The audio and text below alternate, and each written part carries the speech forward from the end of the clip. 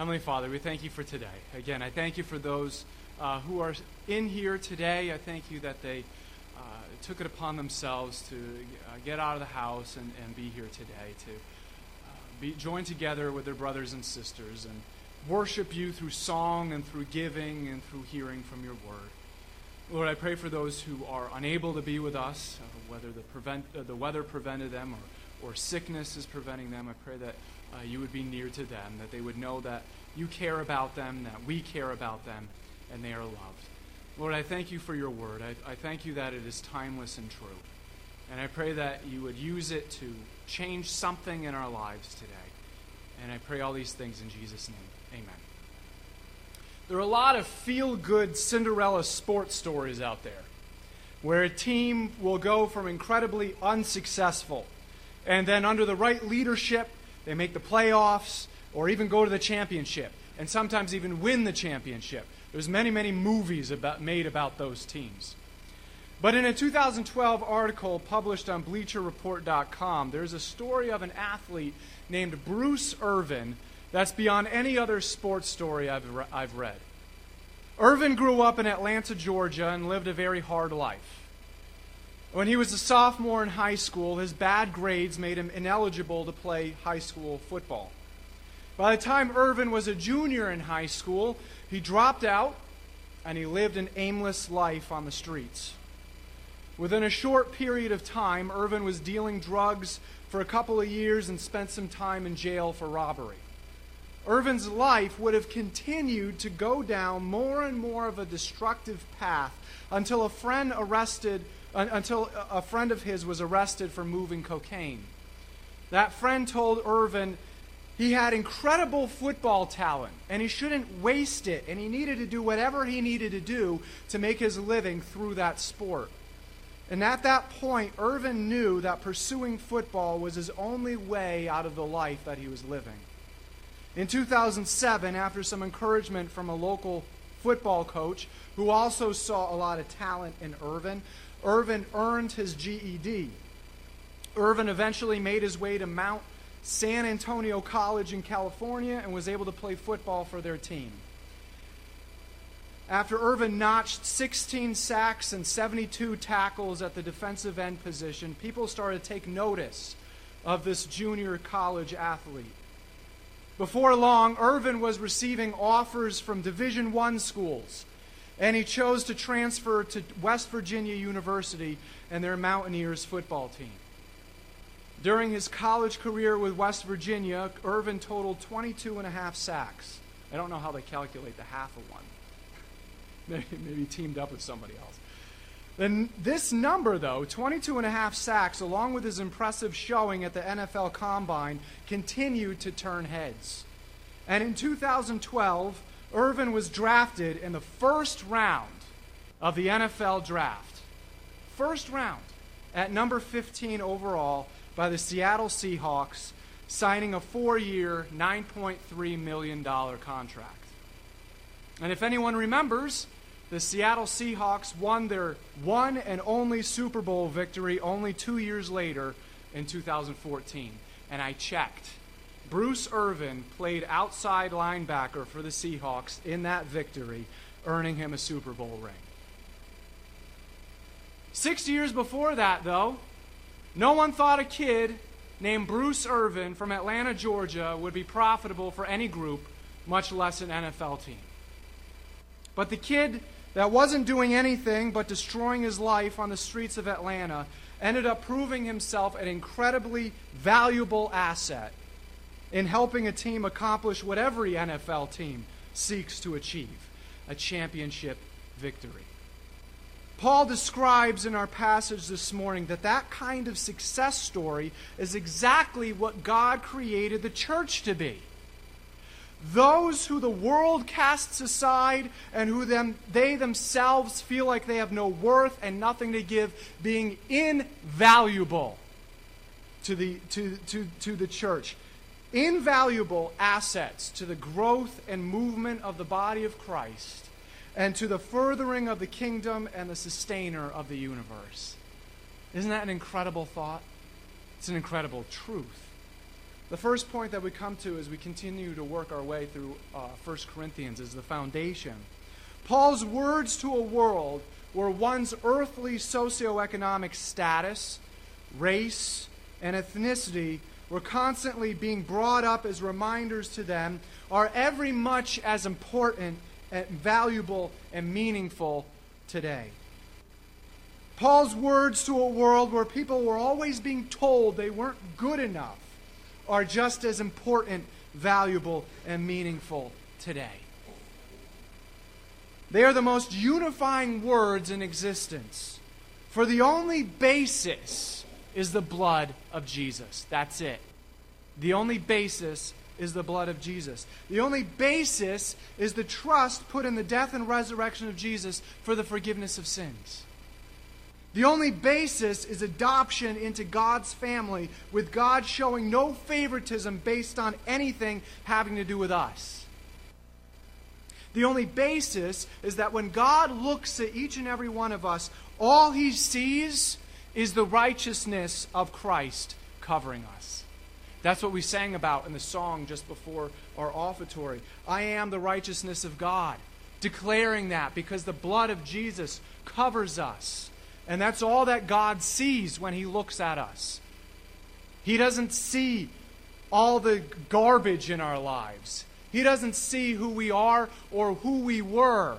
All he sees is the righteousness of Christ covering us. And so we can declare, I am the righteousness of God. We read, but now God has shown us a way to be made right with him without keeping the requirements of the law, as was promised in the writings of Moses and the prophets long ago. We are made right with God by placing our faith in Jesus Christ. That's it. And this is true for everyone who believes, no matter who we are. For everyone has sinned. We all fall short of God's glorious standard. Yet God in his grace freely makes us right in his sight. He did this through Christ Jesus when he freed us from the penalty of our sins. After all, is God the God of the Jews only? Obviously not. Isn't he also the God of the Gentiles? Of course he is. There is only one God, and he makes people right with himself only by faith, whether they are Jews or Gentiles. Doesn't matter who you are.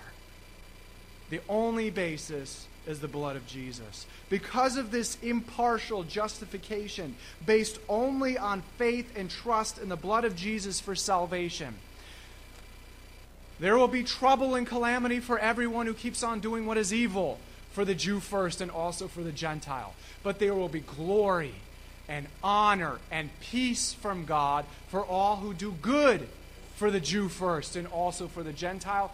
Why? For God does not show favoritism. God does not show favoritism.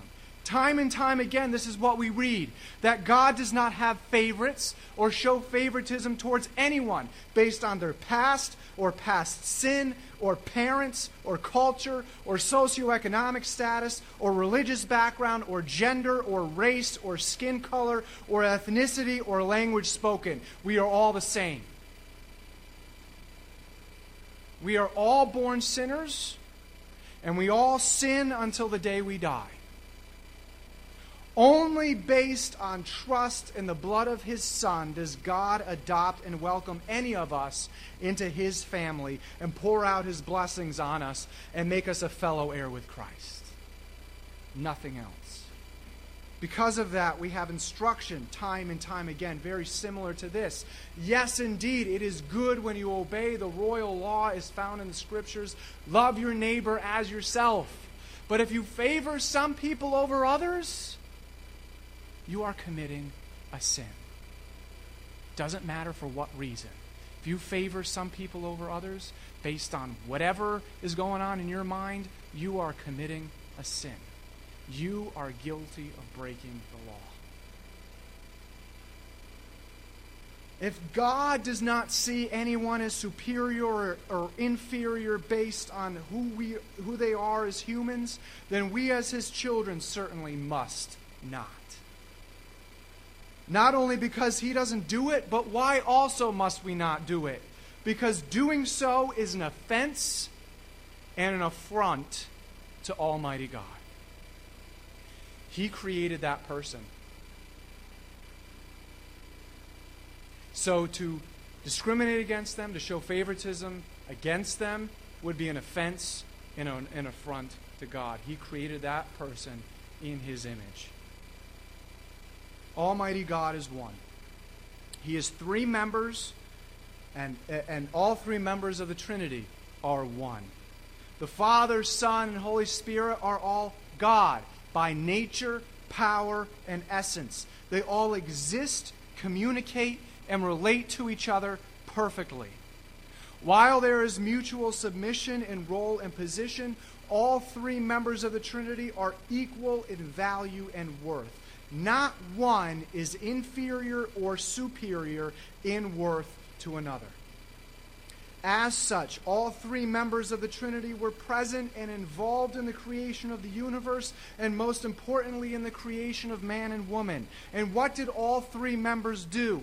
Then God said, "Let us make human beings in our image, to be like us." So if there is no partiality among the members of the Trinity, then being made in his image means that there is no partiality among those created in his image. Which includes who? You. Every single person who has ever existed.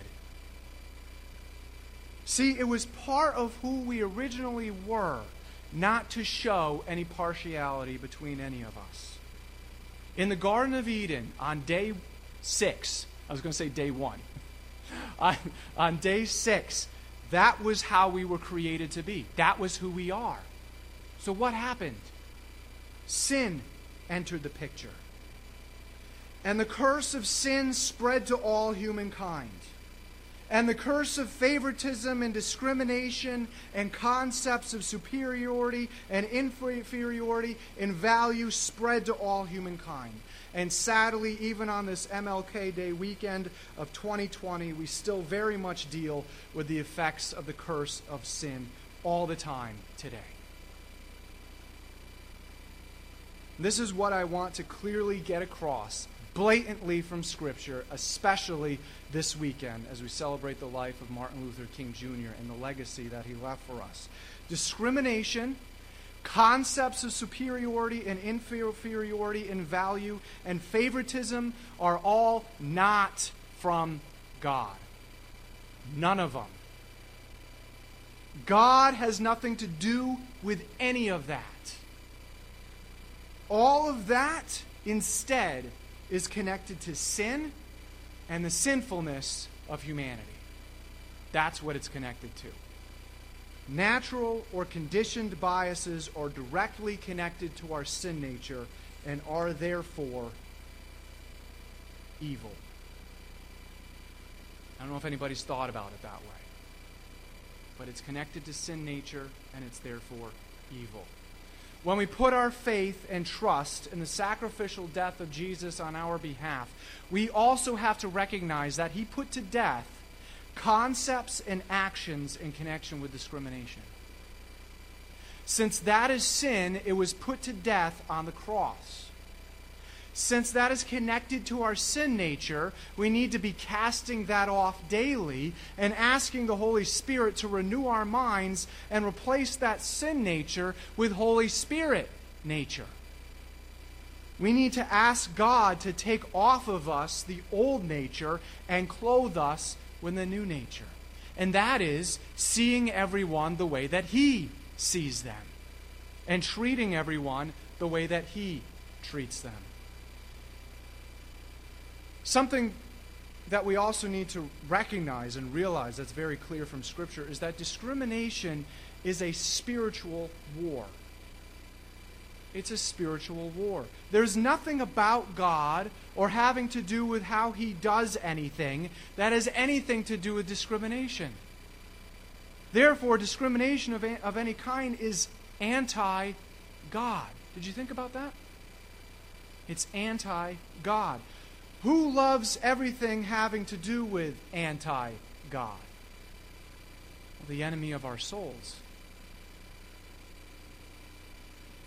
Therefore, discrimination needs to be something we pray against, just as much as we pray against everything else connected to the current tide of evil and darkness in this world. And we need to put on the full armor of God to protect us against thinking and acting in a discriminatory way, just as much as we need to do that against any other sin we struggle with. It's not going to go away unless we treat it that way. Just as God is actively using our salvation based on the death and resurrection of Jesus to redeem every aspect of our lives, this is no exception. After everything else in the end times is completed and everyone has either been glorified or judged and thrown into the lake of fire, the new heavens and new earth will be created.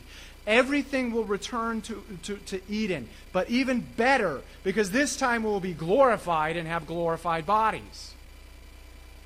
That's where eternity will begin. And as we've discussed with our whole mini-series on spiritual gifts, every single one of them is a partial foretaste of the new earth. It's a partial foretaste of heaven. The gift of prophecy, if you remember, is a partial foretaste of full knowledge and communication with God. The gift of healing is a partial foretaste of our glorified bodies, completely free from disease and pain and death. The gift of tongues or languages is a partial foretaste of being around people from every tribe, nation, and language, all glorifying God together as one for all of eternity. As such, it should come as absolutely no surprise then that God created the church to be a partial redemption of the unity of being made in the image of God.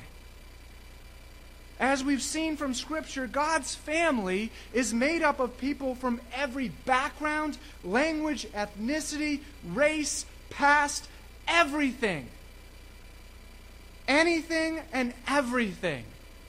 We will fully witness the unity that only comes from salvation found in Jesus Christ on the first day of eternity. But for now, God has given us a glimpse at that. What we can look forward to, a foretaste of what that will be like. That foretaste is called the body of Christ, or the church. That is the theological foundation. The theological foundation for Paul's practical instruction about each of our functions and how each of our functions, how each of us function in the body of Christ, or the church. So we talked about the foundation. Secondly, we're talking about the function. Remember what I said last week about verse 12 being the thesis statement or the summary of what Paul would discuss throughout the whole rest of chapter 12? Do you remember that? Okay, I have some people nodding. For those of you who weren't here last week or fell asleep at some point last week, verse 12 is the thesis statement or the summary of what Paul will discuss throughout the whole rest of chapter 12. Verse 14 is the first part of that thesis. In other words, it's the further explanation of what Paul is getting at. So if you brought your Bible with you today, please turn to 1 Corinthians chapter 12, and we're going to be in verse 14. If you didn't, there should be one located in the pew in front of you. It's in the New Testament, 1 Corinthians chapter 12, verse 14. And again, touching on what we talked about last week, Paul is using the image, the illustration of the human body in direct connection to how the church must function. Verse 14. For the body is not one member, but many. Paul reiterates his point that he makes in verse 12, that just as the human body has many members and not just one kind of body part, that's the same way Christ's body, or the church, is. He goes deeper into his point as it pertains to Christ's body, or the church, in verses 15 through 17.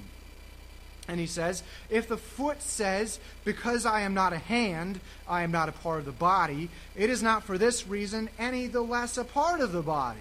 And if the ear says, because I am not an eye, I am not a part of the body, it is not for this reason any the less a part of the body. If the whole body were an eye, let's think about this logical. Logically, where would the hearing be? If the whole were hearing, where would the sense of smell be? This is Paul's instruction against anyone letting toxic thinking from the world spill over into how they see themselves as humans and as members of the church. Those thoughts that said they were not good enough were of the world. Those thoughts that said they were not good enough to be of any use to the church were toxic spillover from the world into their minds. Specifically in connection with the Corinthian church, this passage is sandwiched in the middle of Paul's greater discussion on spiritual gifts. We've talked about spiritual gifts earlier in chapter 12, and we pick up with them again in chapter 13, chapter 14. So this is sandwiched in that greater discussion of spiritual gifts. While still complex parts, hands are more complex in their dexterity than feet, right? You can do way more things with hands because they're a lot more dexterous than feet. Hands are physically capable to do more things than feet can. Now, you can train yourself if you don't have hands to be able to do things with your feet, but generally your hands are more capable than your feet. But what does that also mean? That obviously does not negate the crucial importance of feet, right? You still need both. You still need both hands and feet. What are you doing when you compare a hand to a foot? You're comparing apples to oranges is what you're doing. You still need both. They're two completely different body parts. You're comparing apples to oranges. Same with eyes and ears. Obviously, while ears are complex in design and function in order to hear sound waves and then transfer those signals to the brain, eyes are a lot more complex in their design. But an eye's complexity, right, in no way negates the vital importance of ears. You can't hear anything with your eyes, right? You still need your ears to be able to hear things. Your whole sense of hearing is based on your ears, not on your eyes. Likewise, your whole sense of seeing is based on your eyes, not on your ears. So when you compare your eyes and your ears again, you're comparing apples to oranges. It doesn't make any sense. You need both. In eyes' complexity, no matter how complex it is in comparison to your ears, in no way negates the vital importance of ears. They're two different body systems.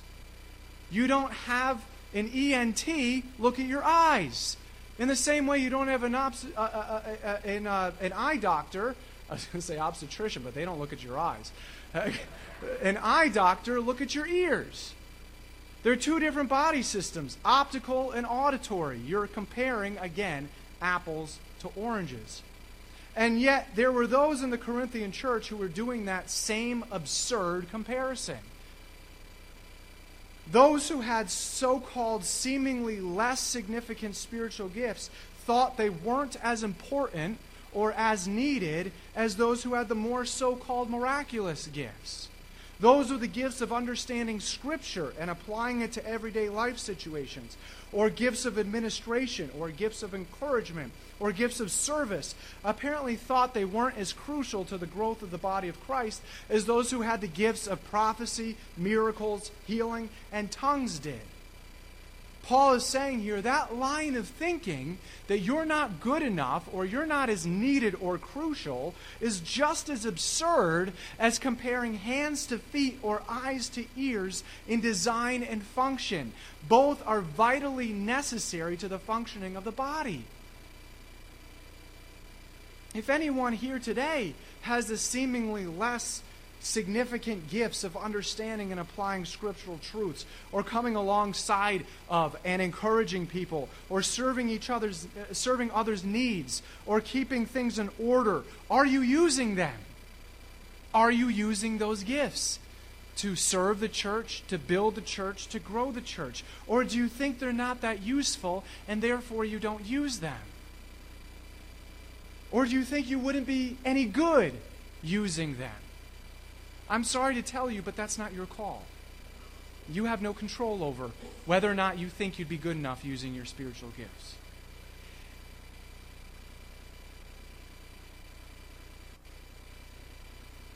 Paul says here, it's absurd to think that either your spiritual gifts or you being the one using those spiritual gifts wouldn't be good enough to anyone. You are completely and crucially necessary and vital to the body of Christ. I want that to sink in. Each and every person here, you are crucially and vitally important and crucially necessary to the body of Christ and to our church body. So, this is my call to you to use your spiritual gifts. No matter how insignificant you might think you are, no matter how insignificant you may think your gifts are, use them. And in direct connection to this, don't think that your past or anything about you disqualifies you from being fully involved in the growth of our church. Because guess what? It's not your call. It's not your church. It's not your gift.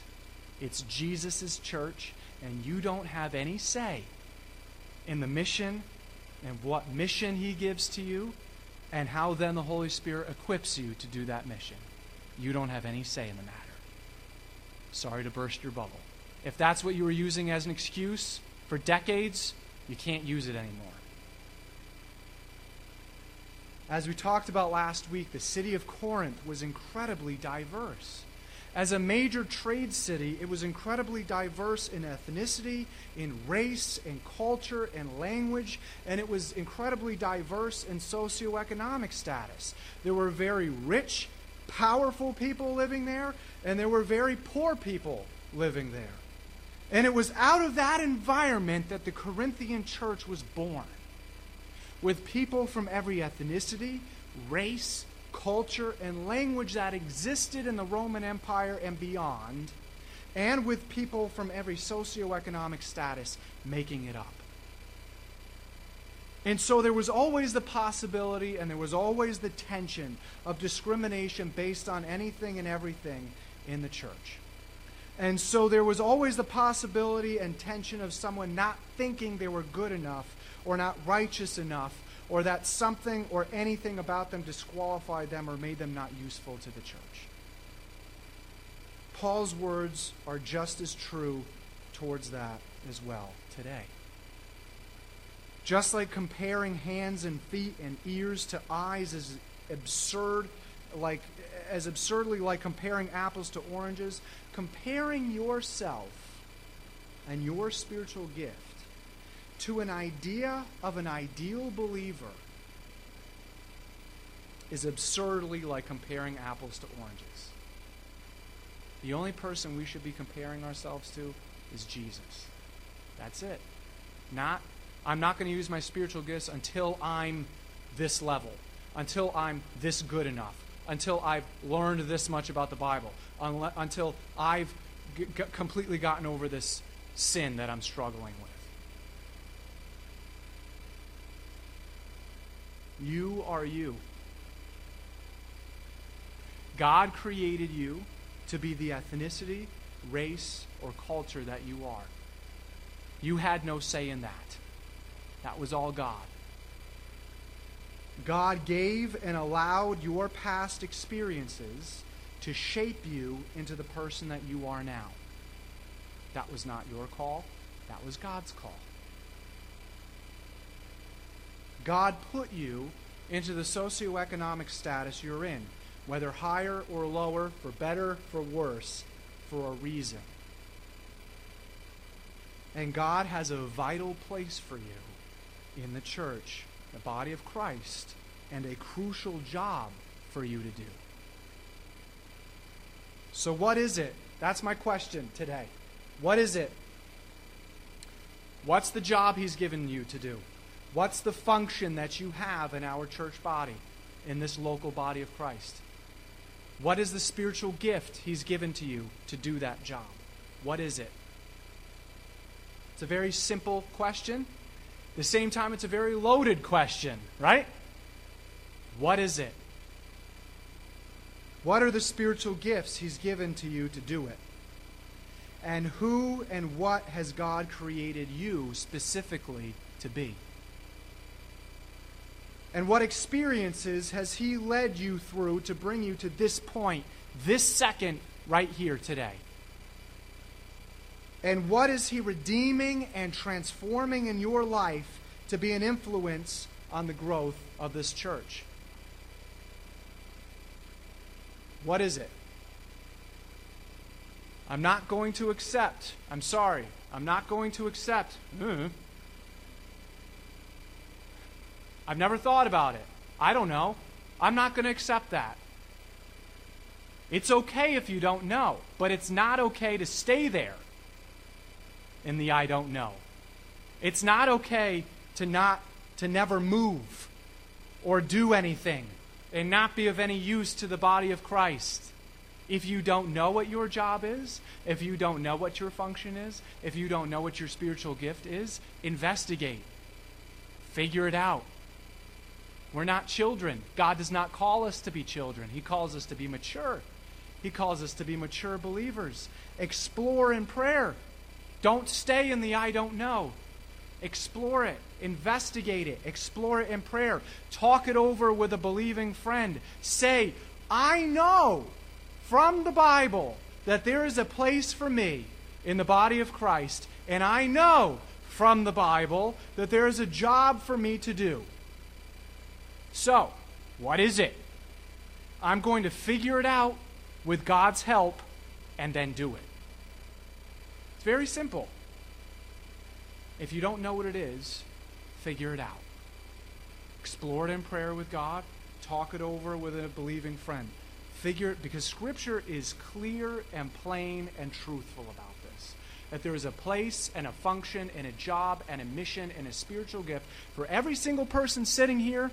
Sorry, you came on the wrong Sunday. Or anyone listening or watching to this later. There's a place for each and every one of you, and there's a job for each and every one of you to do, and there's a function for each and every one of you. So, if you don't know what it is, figure it out with God's help, and then do it. As it's the Father's will, and Him being the one actually moving and changing hearts and lives, and it's the Son who gives the individual missions He wants each of us to be doing, and as it's the Holy Spirit who gives the spiritual gifts to empower each of us to do the Son's mission, which will accomplish the Father's will, it comes as no surprise to us that it's completely up to God and not us as to our place and function in the body of Christ. We read in verse 18. But now God has placed the members. What are the members? Every single person sitting here. But now God has placed the members, each one of them. Not one of you is forgotten, even as much as you may try to hide. Not one of you is forgotten. Each one of them in the body, just as He desired. So, if in your investigation and your exploration you figure out what your mission is that God has given to you and how He has empowered you to do that through the spiritual gifts He's given to you, you then have to do it. You can't sit on it. You can't hide from it. You can't run away from it, because who is the one who gave all those things to you? God. And so He is the one who has placed you in the body, in the function and job that He's placed you to do. So it's His desire. It's not up to you. It's not your call. You are in no control over it. You can't say, I know what it is, so I'm not going to do it. You know what that is? That's blatant disobedience. God is the one who has given you His mission. God is the one who has equipped you to do it, so God expects you to do it. So, each and every one of us has a vital place in this body and a crucial function in this body. If you don't know what it is, talk to God about it, talk to a believing friend about it, and figure it out. And as we talked about last week, the way that God made you and who you are guess what? Is never a weakness. The way that God made you and who you are and the experiences and the past that he's led you through is never a weakness. It's never a weakness, and it's never an excuse. It's never a source of inferiority or debilitation. It's certainly not a reason for discrimination, nor fearing discrimination in the body of Christ. Why? We all have a place. We all belong. We all have a function. We all have a mission. We all have something we need to be doing. We all have a job.